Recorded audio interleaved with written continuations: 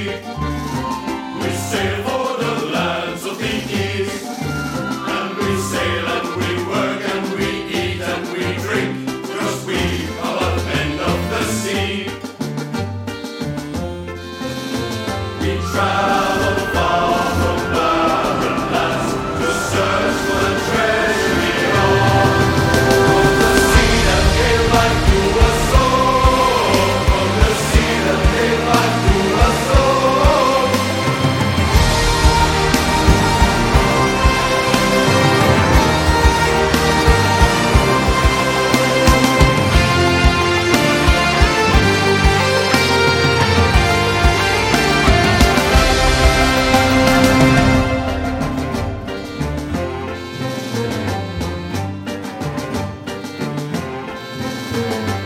We are but men of the sea.